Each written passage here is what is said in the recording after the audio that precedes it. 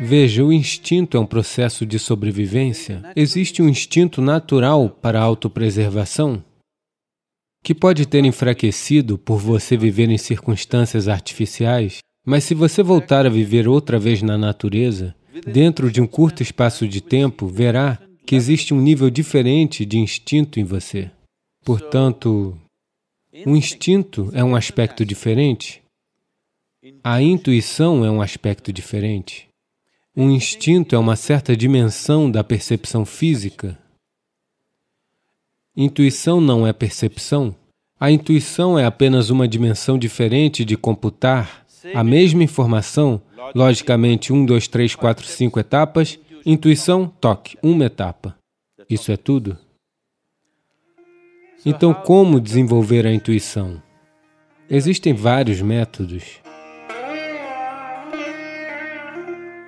O Shambhavi Mahamudra que você faz definitivamente aperfeiçoa a intuição, mas não tente aperfeiçoá-la conscientemente, porque você vai acabar fazendo adivinhação.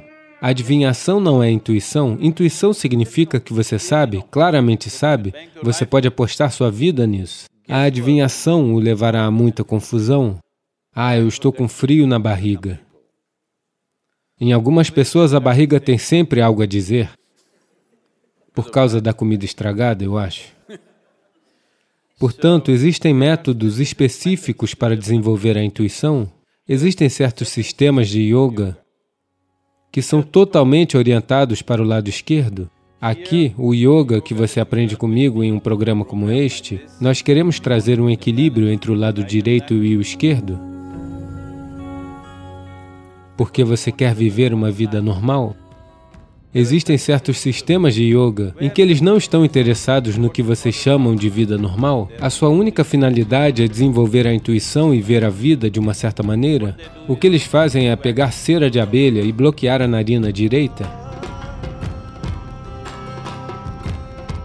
12 anos, um ciclo solar, 12 anos e um trimestre, eles bloqueiam a narina direita e você verá que a mente lógica quase desaparece. Você não terá nenhum processo de pensamento, mas você simplesmente saberá coisas como uma naja.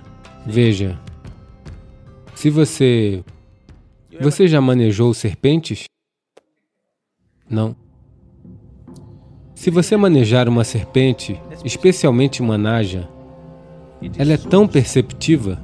A razão pela qual você vê uma naja ao lado de Shiva é porque todo yogi carregou uma serpente em algum momento. Ontem mesmo alguém estava me lembrando que na cultura do Oriente Médio, particularmente no misticismo cristão, eles mostram pessoas carregando um cajado semelhante a uma serpente, porque eles não conseguiam capturar najas no Oriente Médio. Eles criavam um cajado ou encontravam um cajado natural semelhante a uma naja e tentavam utilizá-lo. Você vê Moisés carregando um cajado semelhante a uma serpente e em muitos outros lugares. Mas na Índia, os yogis sempre carregavam uma naja viva.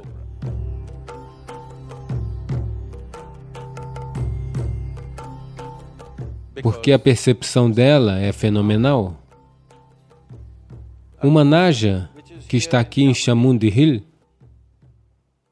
se tiver para acontecer um terremoto na Califórnia, não estando acontecendo, ainda vai acontecer. Não começou nada, nenhuma escala Richter está dizendo nada, porém essa naja já vai começar a se comportar de maneira diferente. Se você estiver bem atento, você irá imediatamente perceber o que está para acontecer.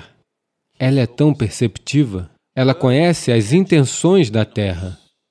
Não dos acontecimentos, das intenções ela já sabe. Essa é a razão pela qual você vê que Shiva está carregando uma naja aqui, um réptil, uma criatura rastejante, ele a deixaria no chão pelo menos. Ele a carrega aqui porque Shiva está fazendo uma afirmação, você é tão boa quanto eu. Ele tem 3 olhos, ele vê tudo o que é possível, porém ele está dizendo, a naja é tão boa quanto eu. Se você me venera, você tem que venerá-la, porque ela é tão boa quanto eu, ela vê tanto quanto eu vejo. Portanto, é por isso que a naja se tornou tão significativa. Se você vira um yogi com uma naja, não eu, existem outros tipos que são bem loucos, e que terão uma naja e que terão pulseiras de vidro verde na mão esquerda, se você os vir, se você olhar para a narina dele, você verá que ele tem cera de abelha selando a sua narina direita.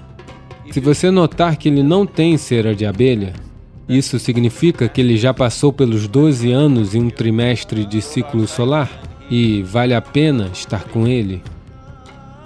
Existem coisas sobre ele que você nem pode imaginar. Portanto, você não pode seguir aquele caminho.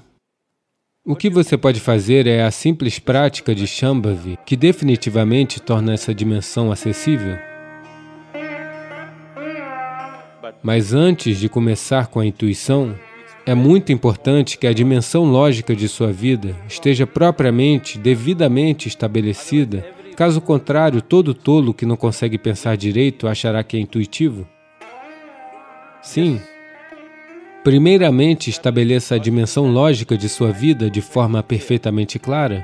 Depois explore a intuitividade, será fabuloso. Mas sem estabelecer a lógica, se você tentar ingressar na intuitividade, você só entrará num mundo de confusão.